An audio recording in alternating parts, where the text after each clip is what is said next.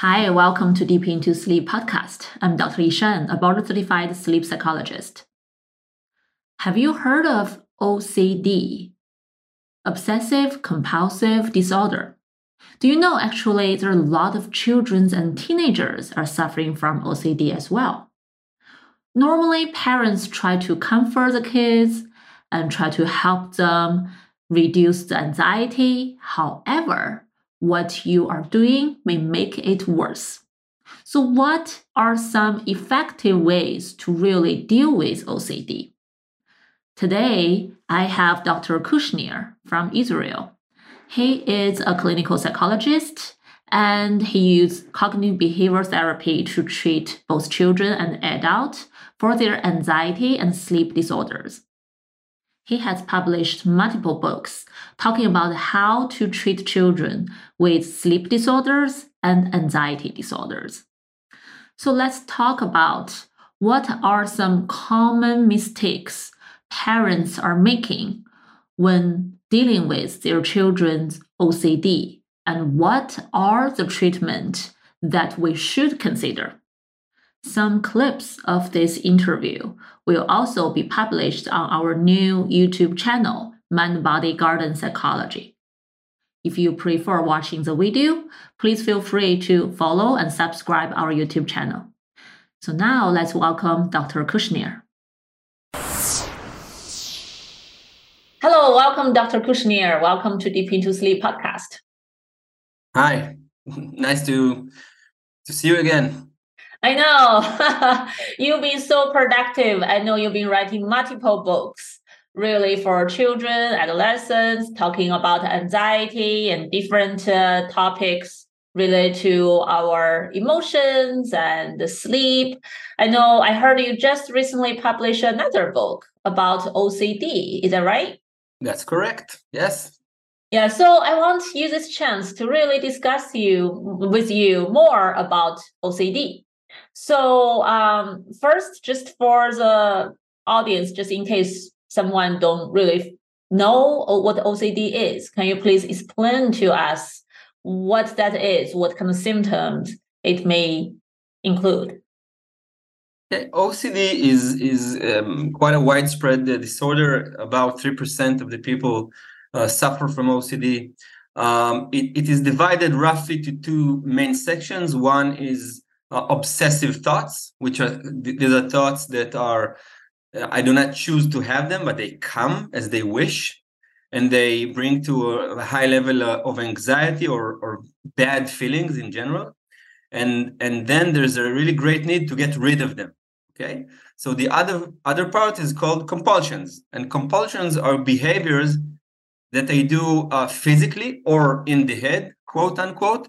The purpose of them is to try to get rid of the bad thoughts, the scary thoughts, and the anxious feelings. Okay. In general, for the short term, when I do those actions, I sometimes manage to get rid of the feelings, but in the long term, I get into what's called a vicious cycle. I had to do it again and again and again and again, and the problem only intensifies. Wow.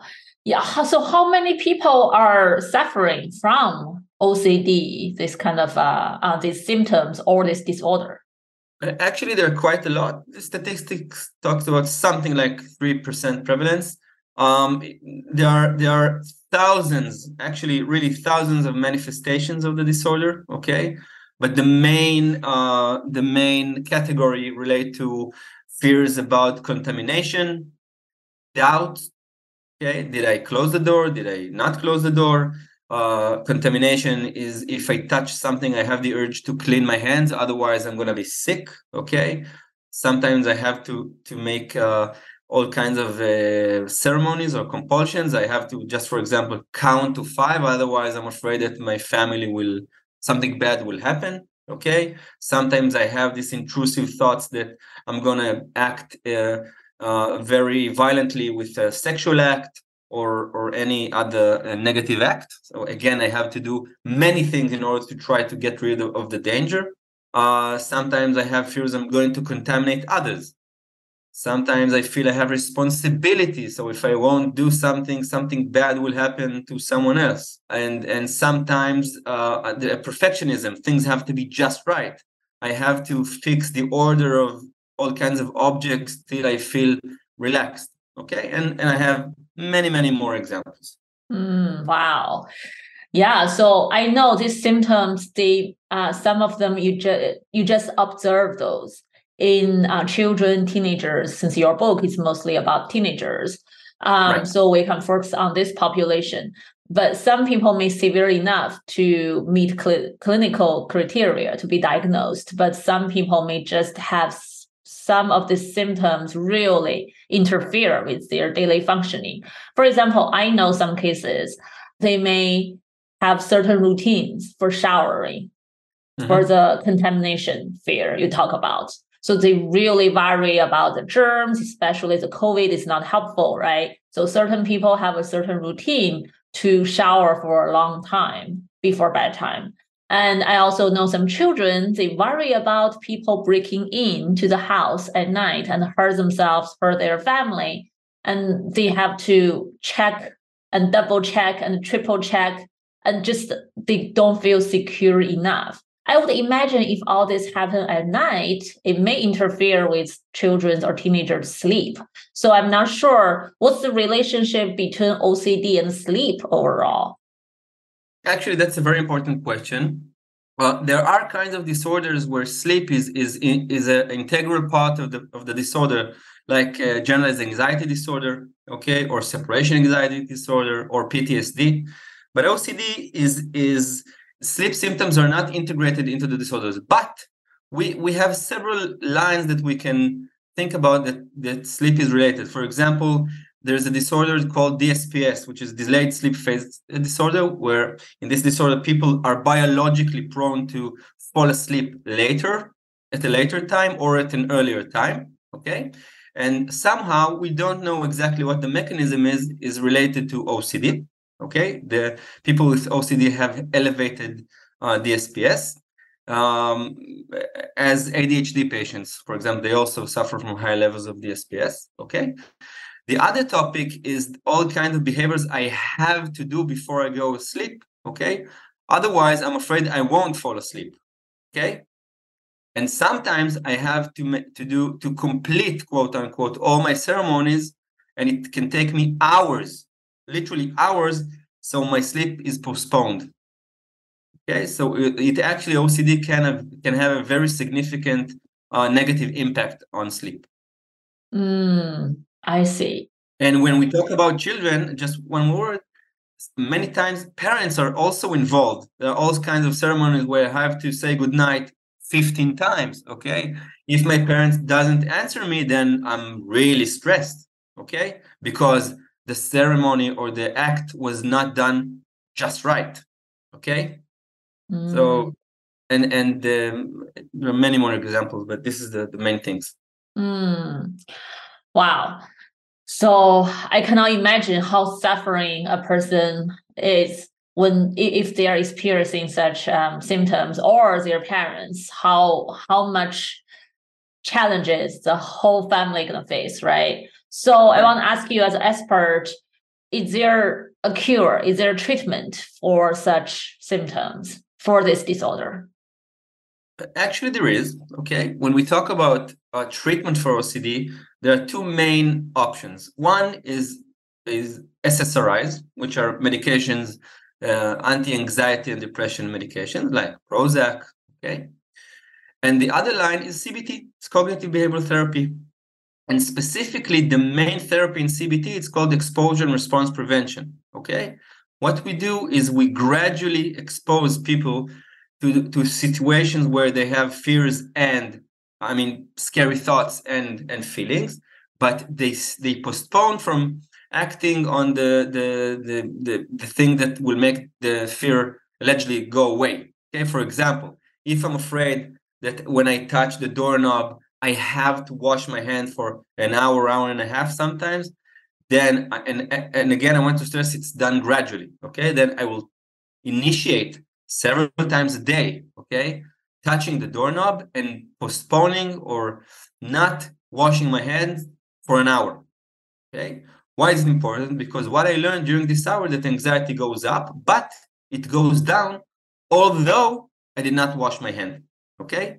Then I can see that nothing happens. I'm not hospitalized in a hospital where they need to treat all my infections. Okay. And I see that I can do it.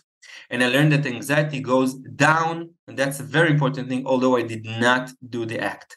When I do it again and again and again and again, there can be a really, really significant reduction in all this OCD system.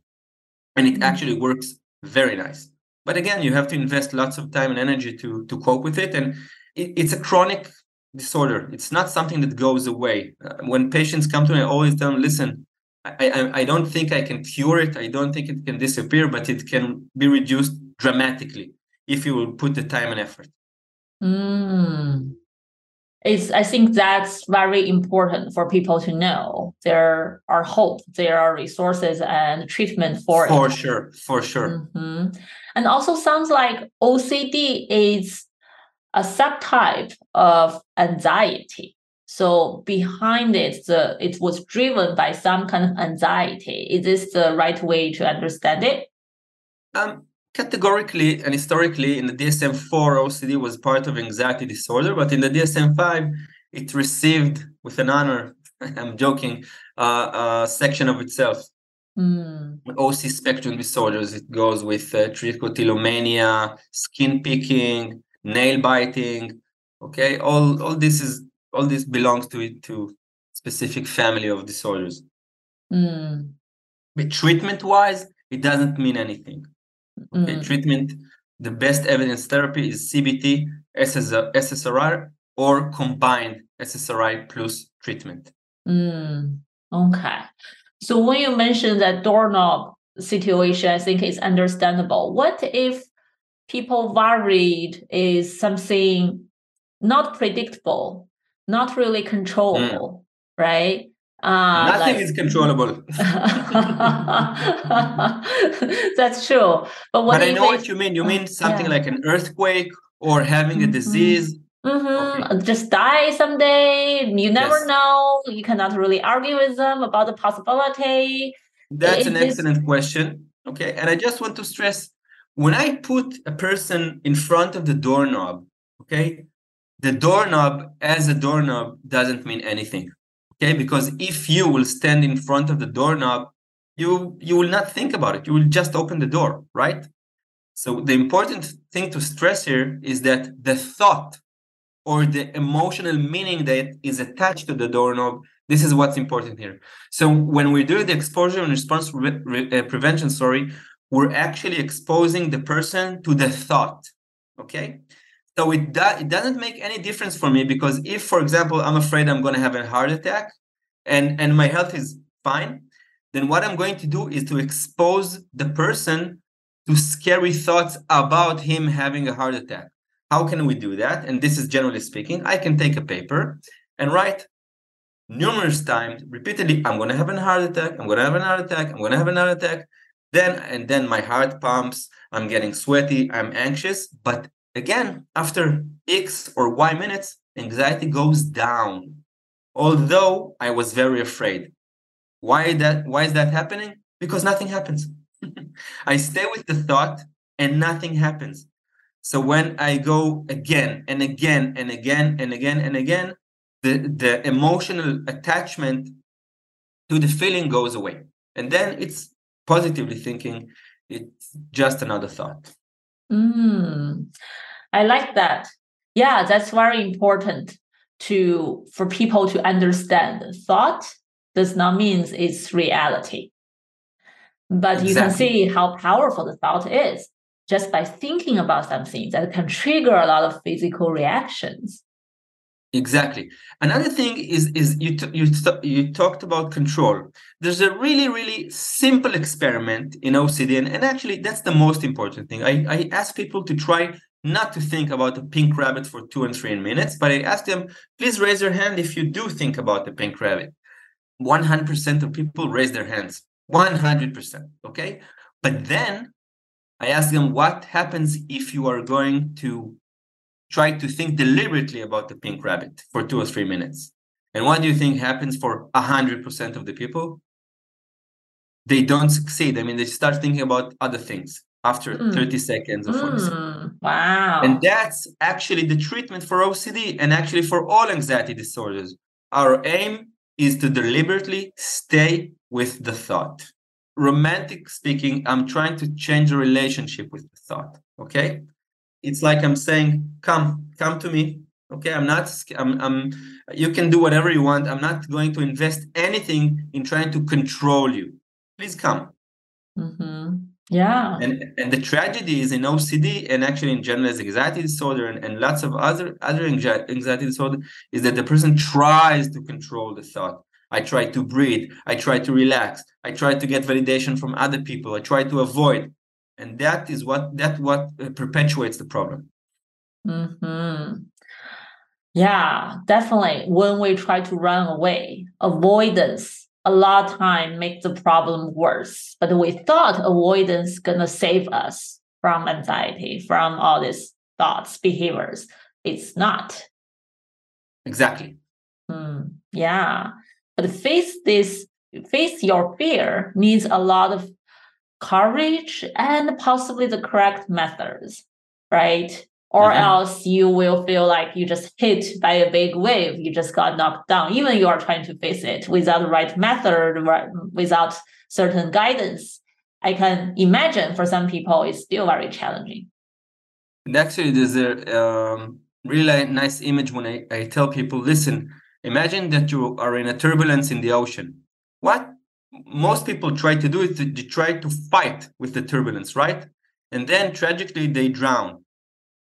But the right choice or the right thing to do is to go with the flow of the turbulence. This is very contra-indicative, right? Most people think, wow, this is crazy. But this will actually save their life if I try not to control it, not to fight, to flow with it. Okay? And it's actually the same thing. Yeah, similar to go with the flow, this idea, right? It's like surf the waves and then you will not get drowned. Right, but there's just one little thing which is called very scary feelings. And that's a thing we have to cope with. A lot of people try to, do meditation, relaxation. And for some people, I know that's the only way they think possibly can help them other than running away, avoiding it. But I think there should be a lot of many other ways. And sometimes even the relaxation or meditation can be used as a way to avoid also. So right, exactly. Then it won't help. That's a very good point. And what I tell to my clients is that if you want to do medication on your spare time, okay, do it. It's excellent. But don't try to use it as a tool to fight your thoughts, because it's exactly like avoidance. It's exactly what you just explained. And it will actually can harm you. Yeah. Even though I know we are talking about OCD and anxiety, this conversation just reminded me of when we treat sleep disorders. It's the same.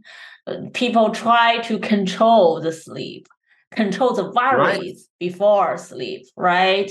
So they meditate, they relax, and it does not work. They panicked and they got worried more. Actually, let me get back to the question you asked me before, because this is another great example. What do I do with my scary thoughts about I'm not going to be able to fall asleep tonight? So what I do, I do exposure with the people, and I ask them, let's at 2:00 in the afternoon, take a pen, take a paper, and start writing. There is no way I'm going to fall asleep tonight. There's no way I'm going to fall asleep tonight. Okay, and then you can see their anxiety level goes up. But then after some time, it goes down. And this is exactly the thought that they have at night. And then during the week, I ask them to do this drill, but in a more and more later hour. And it can help dramatically to their ability to cope with the thought. Wow, interesting. Is a reason behind this intervention to help people really understand your anxiety could go up and then goes down. It won't stay high forever. Listen, anxiety system, what's amazing about it, it doesn't have to work when there is an actual danger. It works when I perceive there's a danger, okay? So at 2:00, I'm not going to sleep, but I just think about the possibility that I'm not going to be able to sleep. So then I feel anxious. And after several minutes, when nothing happens, the anxiety system, and it's automatic, understands, okay, cool it, mister. And then there's of course, there's the sympathetic system, right, which is prepares me to fight. But there's the parasympathetic system, which relaxes everything, says, okay, there's no danger. That's actually what's happening when we're doing exposure. And I changed the meaning of my ability to cope with the thought. Till now, I'm a hostage. When the thought comes, I run away, but it chases me, okay? But now I'm telling her, come on. Okay, I'm going to face you. I'm going to cope with you. Yeah. And through some training, people will start realizing I'm able to cope with you. Exactly. I'm qualified. I'm well equipped to deal with you. So I'm not afraid of you anymore. Exactly. Yeah, sounds it's very actually empowering. Like building a skill. Okay, Yeah. so generally in CBT, we can talk about dealing with the content of a thought or dealing with the mechanism of the thought, the mechanics, okay? And most of the treatment in OCD is not trying to deal with the content because most of the people, they know when the RN is called, okay? They know that their fears are exaggerated. They know there's no danger, most of the people, okay? But they are so scared to stay with the thought, okay? For example, if I'm a person and I'm scared I'm going to be a pedophile, I'm scared I'm going to do things with kids, so I try to avoid, and there's 0% chance that something is going to happen. It's all anxiety, okay?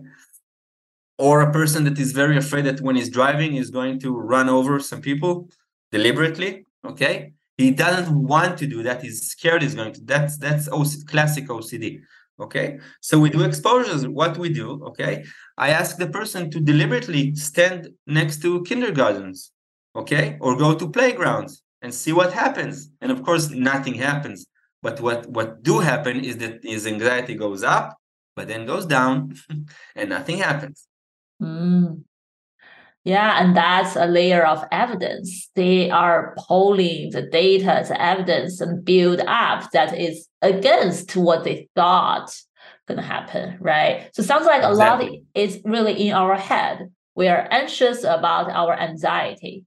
We are worried about our worries. We are afraid of our fears. So it's really like what we're thinking, and we're so afraid of it. Exactly. We have to face real evidence, not imaginable evidence. Right. So that reminds me, clinically, we always teach children that what is helpful thoughts, what is unhelpful thoughts. So it sounds like for teenagers or children with OCD, they may have a lot of unhelpful thoughts, but they are not realizing these thoughts possibly are far away from reality. But all their actions are guided by these unhelpful thoughts, right? Exactly.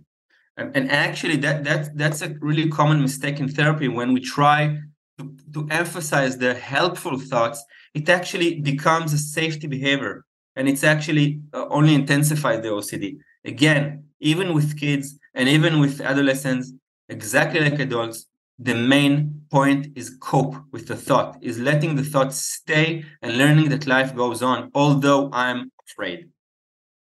I like that. That's important. Not just try to replace the unhelpful thoughts with helpful thoughts. We have to learn how to deal with the unhelpful thoughts when they come up. This is a very, very important point, because in CBT we deal a lot with what's called Socratic reasoning, right?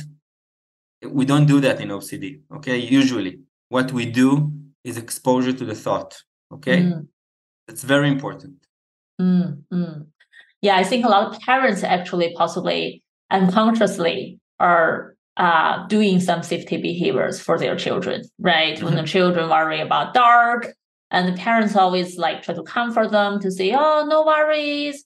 The kids worry about monsters in the bedroom. The parents like, oh, let's check underneath the bed, everything's fine, don't worry, right? That's kind of like good intention, but it causes more problems. Exactly. It's called safety behavior. If the child does not cope with the thought and it doesn't learn what happens when the parent doesn't check. Right. And what happens is nothing. But Mm-hmm. I'm sure just because of the checking, I was saved. Mm-hmm. And then they want it more and more and more, and not, like you said, multiple times per night. Of course. Yeah. Wow. So I know you wrote this book to really help, especially teenagers, to cope with OCD. What kind of teenagers or parents could benefit from your book? Okay, actually, I really like this book. Okay, I wrote it based on many clients. Okay, and it tells about the story of Ben, a kid that he suddenly has OCD. Okay, and it tells a story about the manifestation of his OCD and then all of his treatment course and the relationship he has with his psychologist and how his parents were involved until he conquered the OCD and everything was over. Okay, and you can learn a lot from it. And actually, I think it can be of an interest to any people, but specifically families and adolescents which they suffer from OCD. Some of them don't know exactly what's going on. They don't know exactly what they need to do. Parents do not know exactly what they need to do. And it can be a really good guideline and to understand what's going on in CBT. Okay. And it can introduce treatment to people which hesitate if they want to go to treatment or not. And you can learn a lot from it. Oh, great. I'm saying it very objectively. Yeah, so sounds like both teenagers and their parents can read the book and learn something. Actually, adults also. It's very similar to treatment course and OCD manifestation in adults. Is there any difference between the treatment for teenagers, children versus adults? Not really. I mean, if they are really small children, of course, you have to talk in their language, of course, and there are manuals for that. But I think one very important thing is the parental role in the clinical picture, and that's something we give lots of emphasis when we work with kids or teenagers. Okay? Sometimes with adults, we need to work with the spouse. Yeah. Wow, so similar to sleep treatment, right? For children, teenagers, sleep, parents need to be involved somehow. And for adults, you're responsible of yourself, but sometimes your spouse is a very important figure to bring into the clinical treatment. Right. Cool. So how can people find your book if they want to learn more about OCD and they want to use your book to help them? They can go to Amazon. The book is sold on Amazon. There's a hard cover version, a soft cover version, and a digital version. Everyone can buy it in the version that suits them. What's the name of the book? How I Fought and Conquered My OCD. Oh, very straightforward name. With CBT treatment. Okay. I love the name already. How I Fought My OCD and Won. Memories of CBT Treatment. Okay. That's the exact name of the book. Okay, cool. I will also put all the links down below in the description box for people to look directly. Great. So any last wisdom you want to share with all the audience who are listening, who may have some questions about OCD? I have to emphasize that sometimes, really at the beginning, people are so alarmed by OCD because it can be very severe. But I want to give hope. Okay, I've seen so many complex cases. And I have to admit, when somebody comes and is eager to fight and is willing to do anything, the prognosis can be very good. Very good. Okay? Sometimes it takes a bit longer, okay? But improvement can come and can come dramatically even, okay? That's very important to know. Great. Don't neglect it. Don't just stay and say, okay, it will pass. I like that. So really keep the hope up, know there are resources and treatment, and let's find the right way to face the thoughts together, right? And don't just try to comfort and save and, run away from it. Great. Exactly. Thank you very much, Dr. Kushnir. My pleasure, as always. If you want to find out more of Dr. Jonathan Kushnir's books, you can go to his website at cbttales.com. If you have any questions about this topic, please leave me a comment, let me know. You can also subscribe our email newsletter and download a free ebook at mindbodygarden.com/sleep. So I hope you liked today's episode. I'm Dr. Yishan. I will see you next time. Sleep is an individual thing. We all sleep differently, and there is so much we can do to improve sleep quality. Keep hope and carry on. This podcast is for general informational purpose only and does not include the practice of medicine or other health professional services. Usage of the information we share is at the listener's own risk, and our content does not intend to be a substitute for any medical and professional services, diagnoses, and treatment. Please seek professional health services as needed.